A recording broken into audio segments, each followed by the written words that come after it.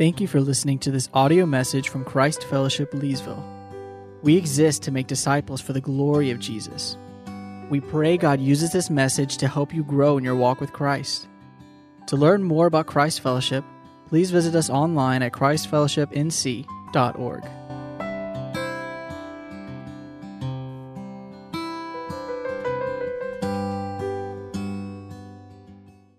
Well, if you would, take your copy of God's Word and turn to Hebrews chapter 10.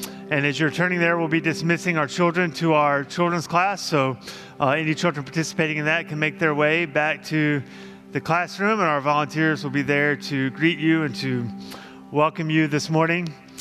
Again, we're going to be in Hebrews chapter 10 as we're continuing to make our way through the book of Hebrews, chapter 10, verses 11 through 18.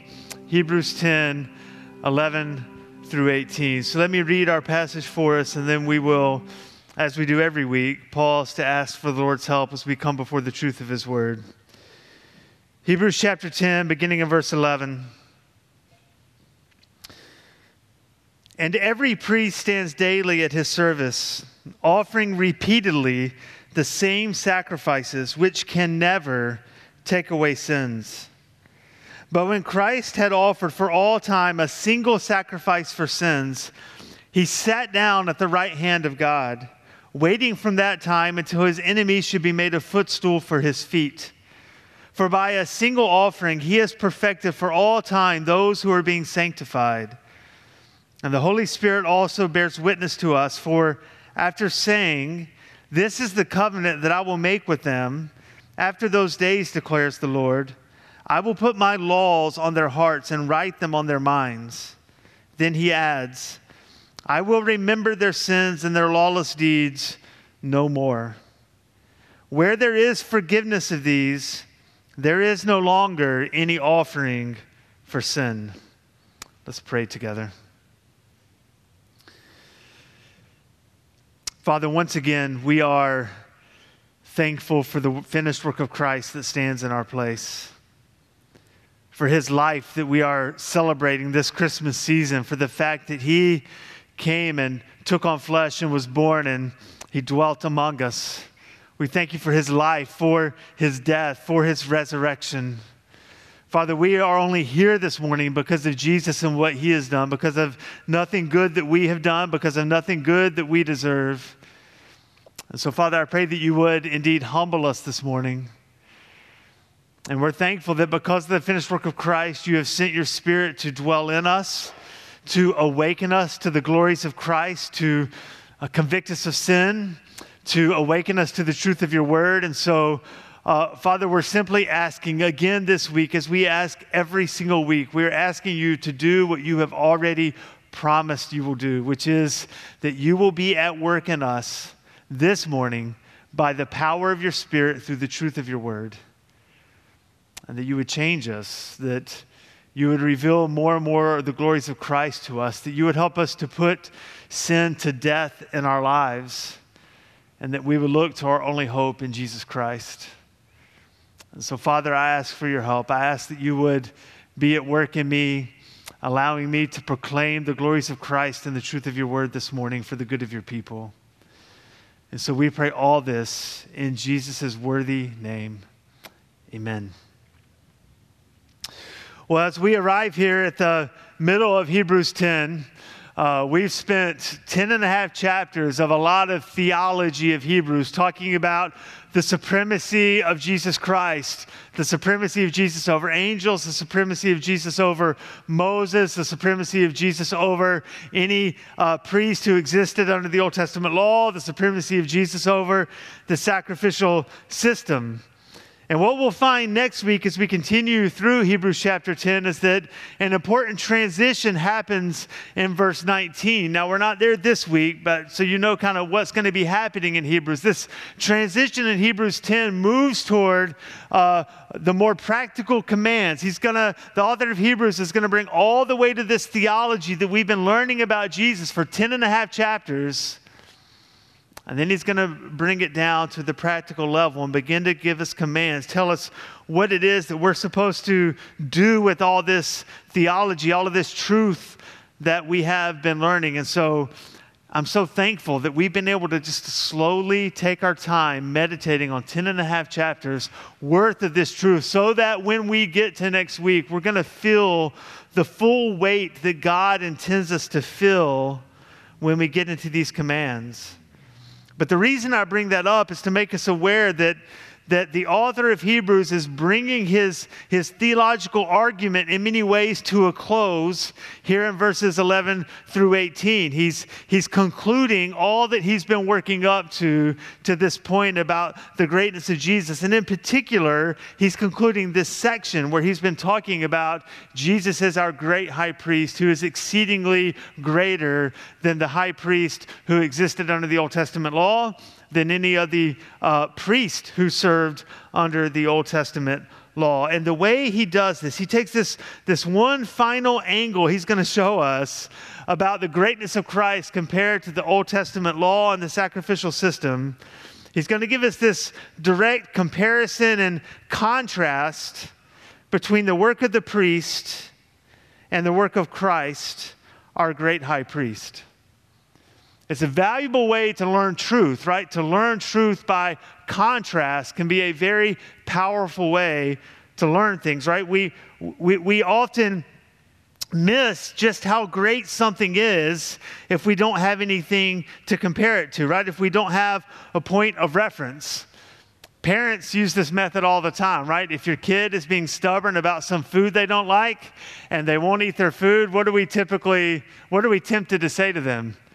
If you knew what kids around the world would love to eat if they could, but they're starving. If they had a pile of green beans in front of them, they would finish it. You don't know how good you have it, right? We're helping them see how good they have. As a father for many years, that rarely works. It doesn't change their taste buds, but right, we try it anyway, right? But you teach people how good they have it by comparison. In fact, it's the whole point of the Christmas classic, right? Here we are in the Christmas season, It's a Wonderful Life, which I never watch, but I know the general concept of it. And if I'm ruining the story for you, it's been out for a really long time, so I'm sorry, okay? So, George Bailey, he's on the brink of ending his life because of a set of difficult circumstances that have occurred in his life. And then all of a sudden, this angelic type thing appears and shows him what things in his town would have been like if he had not been around, all the good things that he had done in his town and how he is needed in his town, right? He doesn't know to appreciate his life until he has this contrast to compare it to of what it would have been like had he not been around. You see, I think similarly, we're often tempted to take the sacrifice of Christ on the cross for granted. And we can forget just how incredible it really is as it stands in contrast to what was occurring under the Old Testament law and under the sacrificial system.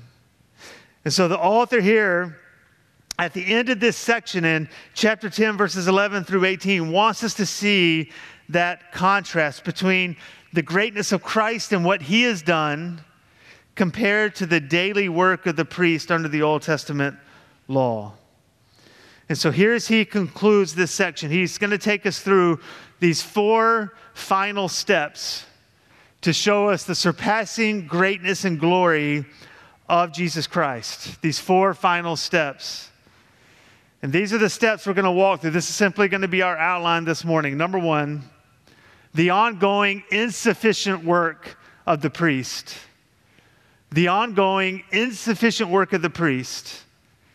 And then step 2, we're going to see that Christ finished the work. Christ finished the work. Step 3, Christ perfected his people. Christ perfected his people. And then the final step of the argument comes, number 4, the testimony of the Holy Spirit. The testimony of the Holy Spirit. So that's what we're going to work through. The ongoing insufficient work of the priest. Step 2, Christ finished the work. Step 3, Christ perfected his people. Step 4, the testimony of the Holy Spirit. So let's begin here where the author of Hebrews begins, and let's look at the ongoing insufficient work of the priest. Again, The reason we really need to dig in and understand verse 11 is because this is the contrast that is being set up to what, that's what we're to compare the work of Christ to. So we need to understand what he is talking about, because the author is very intentional about the words that he is using in verse 11 to show us this contrast. And what he reminds us of is that the daily work of the priest is a never-ending toil and labor, right? You see that there in verse 11. And every priest stands daily at his service, offering repeatedly the same sacrifice. The same sacrifices, plural, excuse me. Now, they don't necessarily stand all day because they were required to, though that may be true. Ultimately, they stood all day because there was literally never a chance to take a break, right? You've probably experienced that at some point of your life, whether in a professional job or whether a busy day out. You're just constantly busy, going, and then you finally come home at the end of the day and you sit on your couch and all of a sudden it hits you. This is the first time I sat down all day, right? You didn't necessarily consciously choose not to sit down. You were just so busy you never had a chance to, right? This is what's being alluded to here. The priests have so much going on. There is so much to do, standing daily at their service, offering repeatedly these same sacrifices over and over and over again. They are constantly on their feet and at work. And this is a brief verse, verse 11, and it's easy to read over it without taking time to fully comprehend what this was like for the priests who were serving in the temple. So let's take some time to remind ourselves to look at exactly what their daily and annual duties would have been like as they served as priests in the temple.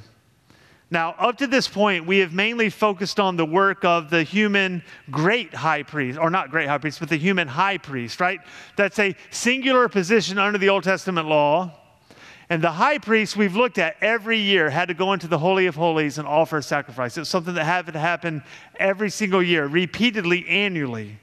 But now this is moving down to just the normal priest, not the high priest, but the everyday priest who had a job to do every single day. And what was that job that they had to do? Well, Exodus 29 tells us that these priests were required every day to offer 2 lambs on the altar, one in the morning, one in the evening. They offered the lambs on the altar. They were to burn the lambs on the altar. And in fact, these burnt offerings were intended to burn throughout the day. In other words, the fire of the lambs were never intended to go out. So you could really view it as not 2 separate sacrifices, though it is, but it's more the point that they do it in the morning and they do it in the evening so that there's always on the altar a burning sacrifice. Always. The fire had to continually be going day after day, hour after hour. They had to be sure it was never extinguished. Now, that was just the regular burnt offerings that had to happen every day. And then on the Sabbath, there were an additional 2 lambs that were offered. So 2 every day, an additional 2, so 4 total on the Sabbath, always burning on the altar continually. So even there, we could stop right there and see the significance, right? They had to be sure it was always burning, always sacrificing, always being offered on the altar.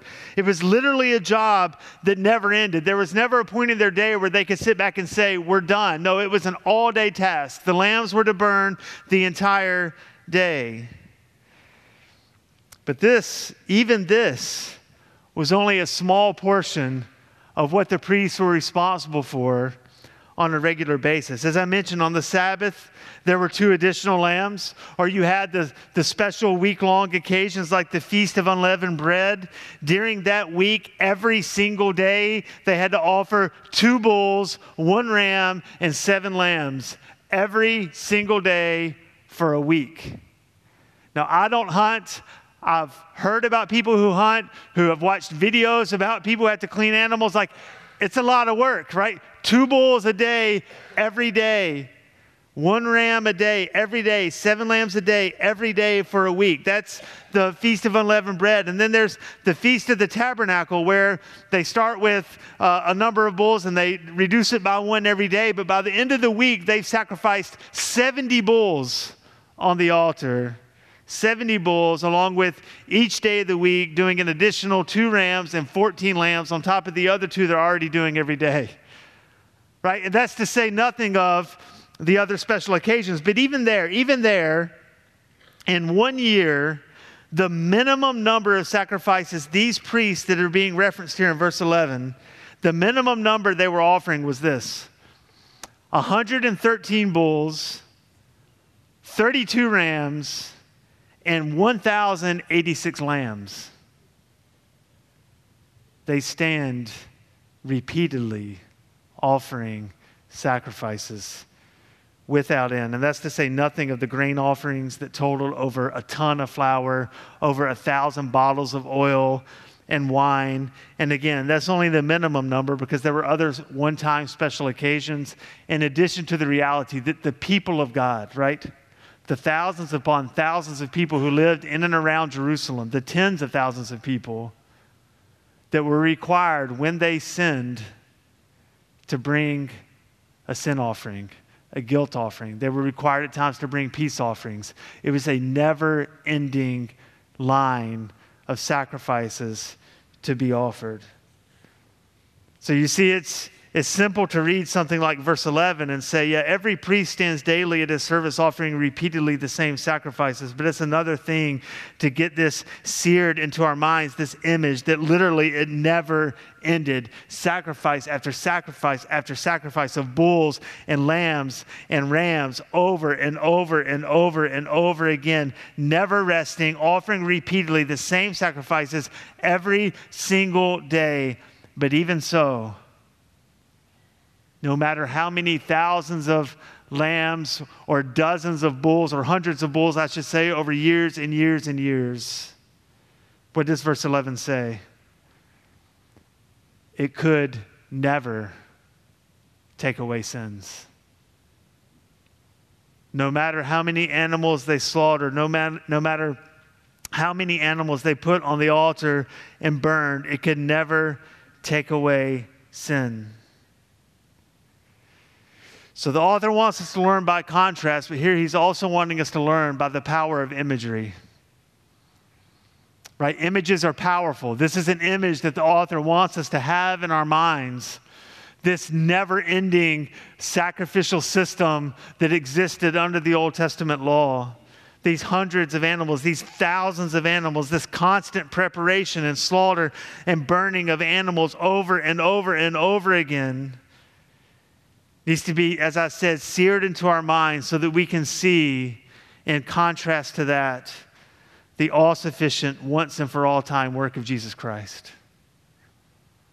And so that brings us to step 2 of the argument of the author of Hebrews, where he is going to now show us the glory and the exceeding greatness of the work of Jesus Christ. So let's look at step 2. Christ has finished the work. Christ has finished the work. Look there with me at verse 12.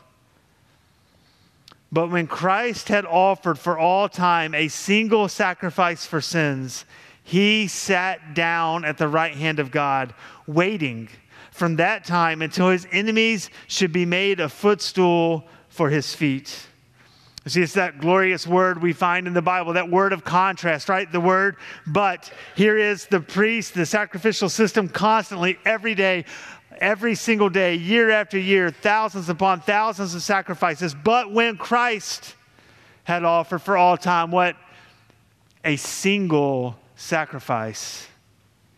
He sat down at the right hand of God. Remember, the priests were so overwhelmed with the ongoing, never-ending sacrifices that they stood daily, never-ending, offering repeatedly the same sacrifices over and over again. But when Jesus offered up himself as a single sacrifice, he sat down. There was no sacrificial work left to be done. As Jesus said on the cross, it is finished. Now, had every priest in that moment, right? In that moment when Christ gave up his life on the cross, when he gave himself as that final sacrifice, and when he was resurrected from the grave, proving that he had accomplished his victory, if in that moment every priest of Israel had come to faith in Christ, now that is not what happened. But had that happened, right, as it ought to have happened, the image of the temple would have been one of emptiness. Right? Even though that didn't happen, that's the image we're to have in our minds here, right? That in that moment, Christ is the final sacrifice. And so there are no more sacrifices that are needed. All of a sudden, where thousands of bulls and lambs and rams have been offered on the altar year after year after year for thousands upon thousands of years, all of a sudden ceases. There is no more. The flame goes out. There's nothing left but a charred pile of wood and tumbleweed blowing through the place of the altar, because there is nothing left to be done. He is the single sacrifice once and for all time, because Jesus finished the work. Which is why the author draws up this clear contrast. The priest stood daily, but Jesus, when he was finished, sat down. Now, here's what's even more glorious about this reality, right? If you really think about it for a minute, Jesus is our priest, our great high priest. He offered himself on the altar of the cross, right? He gave up his own life. How did he then sit down?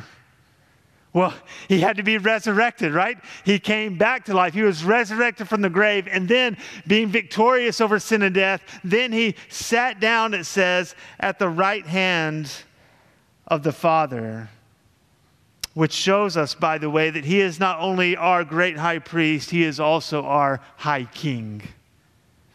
He sat down at the right hand of God, the position of power, right? He finished the work, then he took his seat on his throne, waiting from that time until his enemies should be made a footstool for his feet. He is both priest and king, and he reigns victoriously after his death and his resurrection, waiting for his victory to come to pass. This is simply referencing what we saw earlier in Hebrews chapter 1, verse 13. And there the author is quoting Psalm 110, which says, the Father speaking to the Son, "Sit at my right hand until I make your enemies a footstool for your feet." Jesus finished the work. The victory has already been accomplished. Now, when it says that he's waiting, right? You see that in verse 13. He's waiting from that time until his enemies should be made a footstool for his feet. There's no uncertainty here, right? It is a certain victory. It's an inevitable victory that God the Father is going to hand over to the Son and accomplish for him, that he may receive the glory for his work on the cross. His enemies will be crushed. Who are his enemies? Anyone who stands against his purposes, anyone who stands against the advance of the kingdom of Jesus Christ will be in the last day crushed, and he will be victorious. Now, when it says he's waiting, it doesn't mean that Jesus is passive. It doesn't mean that he's not doing anything, right? We just saw a few weeks ago that Jesus right now, this very moment, for all who are trusting in him, is interceding for us at the Father's right hand.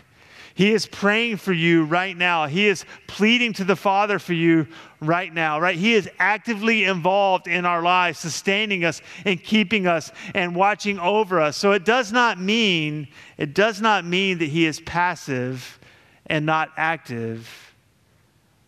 But what it does mean is that he is at peace. He's not wringing his hands wondering, am I going to be victorious? Are we going to win on the last day? No, he can just wait on the outcome that he knows is going to come to pass. He is at peace.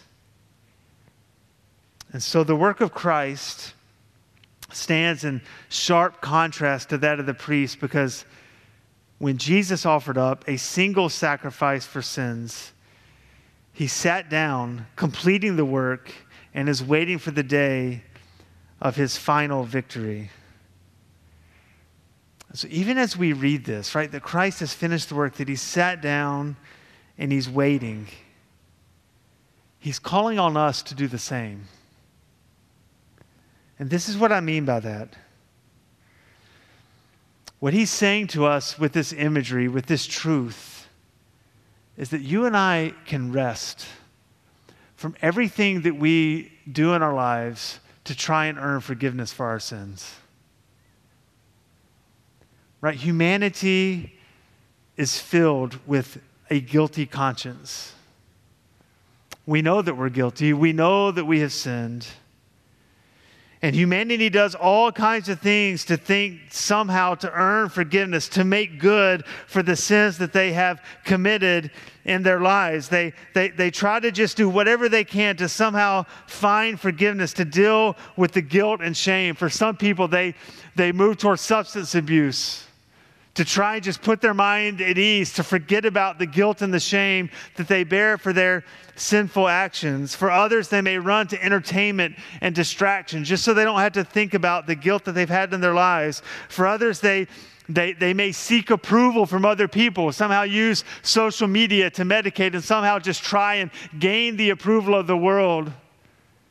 Right? There are all kinds of ways that we do this. Others even intentionally harm themselves, thinking somehow if they can just damage their own bodies, that will earn forgiveness of some God that they may or may not be believing in or trying to grope for and reach for. Or they think that the more self-defeating they are, they can somehow show just how remorseful they are, and just maybe somehow God will forgive them for their sin, right? We do all kinds of things, and even Christians are guilty of this, right? We're guilty of trying to find ways and things we can do to achieve forgiveness from God. But what Hebrews chapter 10, verses 12 and 13 is saying to us is, you can stop and sit down and wait, because your forgiveness has been achieved in the finished work of Jesus Christ. It's done. There is nothing more that you can do. That's why Jesus sat down, because the work has already been completed. We are called to trust in his finished work, not to try to achieve it ourselves. And this brings us, this is a natural progression then into step 3 of this argument, that Christ has perfected his people. Christ has perfected his people. Now, I know you're thinking, well, I simply don't believe you, Jonathan. That sounds like a really strange thing to say, because I don't feel perfect. I haven't been perfect today or yesterday or the day before that, and I'm right there with you, brothers and sisters. But let's listen to what God's word says to us in verse 14. For by a single offering, again, the contrast, a single offering, there's no more need to do this over and over and over again. By a single offering, he has perfected for all time those who are being sanctified. Now, what in the world is God's word talking about in verse 14?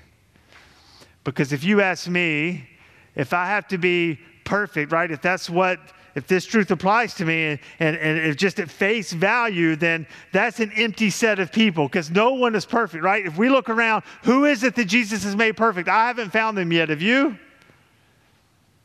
Well, that's not what Jesus is referring to. It's not what God is referring to here in his word. What he says to us is that he has perfected. What he means is this is something that has happened in the past. This is a past tense word, past tense verb. Jesus has perfected us. But what it means is that he has declared all who trust in him, he has declared us to be righteous. what he has done by his grace and mercy to us. When Jesus came and took on flesh, again, it's what we're celebrating here at Christmas. He took on flesh. He became a man. And as he lived on this earth for a little over 30 years, he lived a life without sin, perfect, spotless, never once lacked faith in his Father, right? He lived perfect in perfect obedience to God the Father. And what God's word tells us is that for all who trust in Christ, he takes that righteous life that he lived and he gives it to you. The theological word for that is imputed. He imputes his righteousness to you. He puts his righteousness on you so that when you stand before the judgment seat of God, what he sees when he judges your eternal destination is not your sinful life. What he sees is the perfect, spotless life of the spotless Lamb of God. 2 Corinthians 5:21, speaking of Jesus, he made him who knew no sin to be sin, so that in him we might become the righteousness of God. So yes, he has justified you. He has declared you to be right with God because of the finished work of Christ. So in that sense, you have been perfected. But here's the astonishing part of verse 14. For by a single offering he has perfected for all time those who are being sanctified. Which means there's still something to be accomplished in our lives. This is the great tension and mystery of the gospel. We have been perfected in Christ, declared to be righteous, the righteous life of Christ given to us, and yet we are still called to pursue holiness and to become more like Jesus and to be sanctified by the power of his Holy Spirit through the truth of his word. Now, to be fair, some people interpret verse 14 to be saying the word sanctified to be referring to set apart. We are being set apart in terms of being declared to be right with God. And so they don't see it as this ongoing progression of becoming more and more like Jesus as we typically use the word sanctification. But I think the rest of the passage pretty clearly indicates that that's what the author is getting at when he talks about in verse 16 that he's going to put the law in our hearts and write them in our minds, that this is going to be a work within us as we pursue more and more becoming like Jesus. So listen, here's where we have to sit as believers and as Christians based on verse 14. And some of you are sitting in different places and need to hear both sides of this morning. Truth number one, you have already been perfected in Jesus Christ, declared to be righteous. You will be judged as righteous on the day of judgment. And yet at the same time, you are so far from being the holy person God has called you to be. You need to be pursuing sanctification in your life. You are being sanctified by the work of the Spirit, but that comes through the spiritual disciplines of reading your Bible and praying and fellowshipping with God's people and having conversations about God's word with other believers. That's what it means to grow in sanctification and become more and more like Jesus. And you see, we need both of these truths. There are times when I look at my life and I'm like, there's no way, Jesus, that you could love me. I'm a despicable person. There's no way that I am worthy to be in your presence. And in those days, I have to remember, he's declared me righteous. I've been perfected. He's finished the work in my place. And there's other days where I begin to take that for granted and think, well, I'm already forgiven, so it doesn't really, these sins don't matter all that much. No, he says, no, I'm calling you to be like me. You got to pursue sanctification in your life. In fact, that's the fruit of the gospel, right? Those are the people who have been perfected. So the evidence of you having been perfected is that you are being sanctified.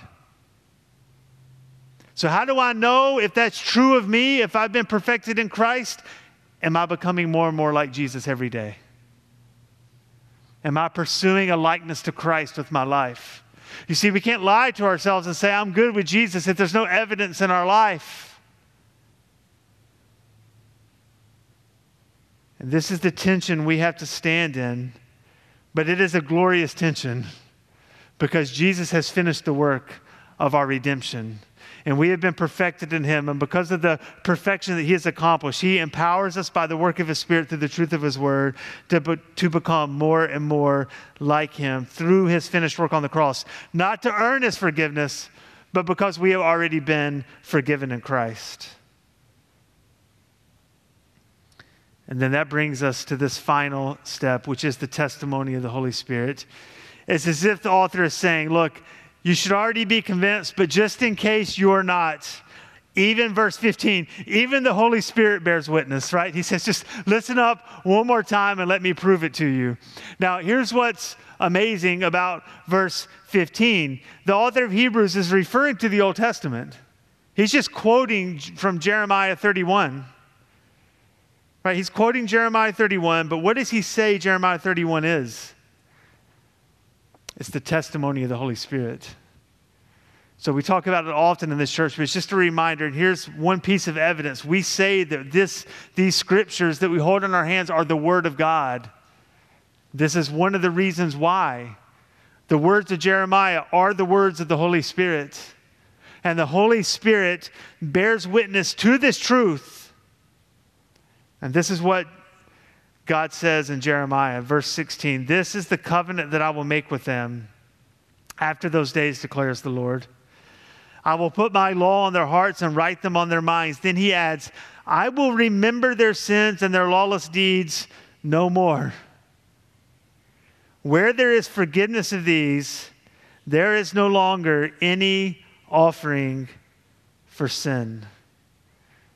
You see, the argument that the author of Hebrews is making is that for verse 17 to be true, there can no longer be any more offerings for sin. And verse 17 is true, that because of the finished work of Christ, God will remember our sins and our lawless deeds no more.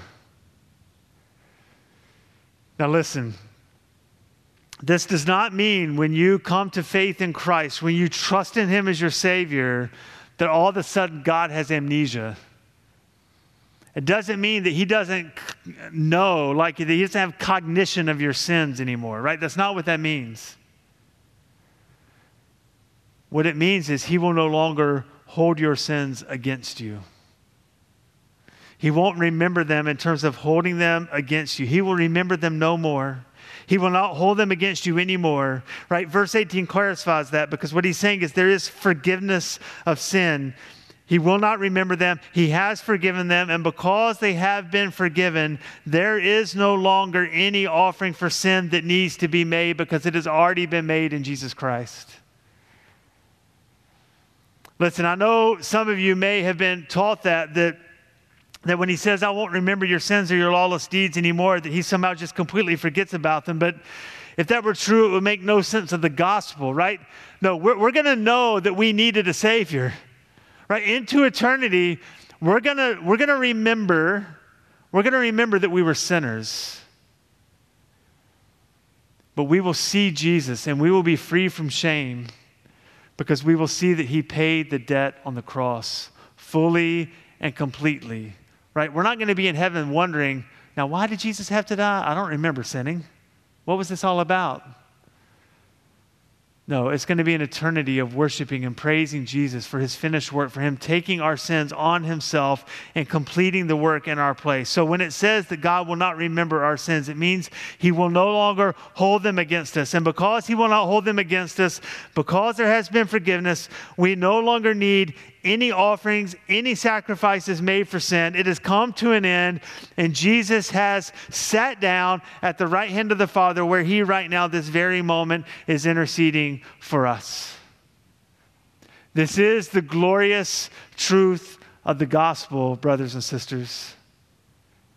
And this is even what we are celebrating in this Christmas season. We talked about it last week as we saw that it is a body that was prepared for Jesus so that he could lay down his life. And so as we celebrate the birth of Christ, what we are celebrating is that a greater high priest has come, a greater sacrifice has arrived, who is able to finish the unfinished work that had existed for centuries and for millennia before this point. But Jesus comes, and with one sacrifice on the cross, he finishes the work, and he is sat down at the right hand of the Father so that we can be at peace with God. This is the good news of the gospel. May it fill our hearts and our minds and our lips this Christmas season. Use this season as an opportunity to speak the truth of the gospel to those around you, to your neighbors, your coworkers, your friends. Glorify the name of Christ this Christmas season, because he is the great high priest who has finished the work. Let's pray. Father, we thank you for the work of Christ that stands in our place. Father, your mercy to us is overwhelming. As we reflect on the thousands upon thousands of animals that were slaughtered for hundreds of years and thousands of years in the history of Israel, it is an overwhelming image, and yet it makes the glory of Christ shine all the brighter, because when he arrived, when he laid down his life, it only took one sacrifice. And in that moment of him taking your wrath on himself in our place, laying down his life. No one took it from him, but he laid it down of his own accord. When he laid it down, he declared that the work was finished, and he rose from the grave to prove it. And so, Father, I pray that you would help us to rest in the truth that Christ has finished the work, that we have been perfected for all time by the work of Christ. And yet at the same time, Father, I pray that this truth would drive each and every single person in this room to the pursuit of holiness in our lives. That we would be sanctified, that we would become more and more like Jesus by the power of your Spirit at work within us through the truth of your word, through the gathering of your people each and every week. Father, may Christ be glorified in our hearts and on our lips throughout this Christmas season. May we make much of him in this church together and individually in our communities. And we pray all this for the glory of the name of Jesus Christ. Amen.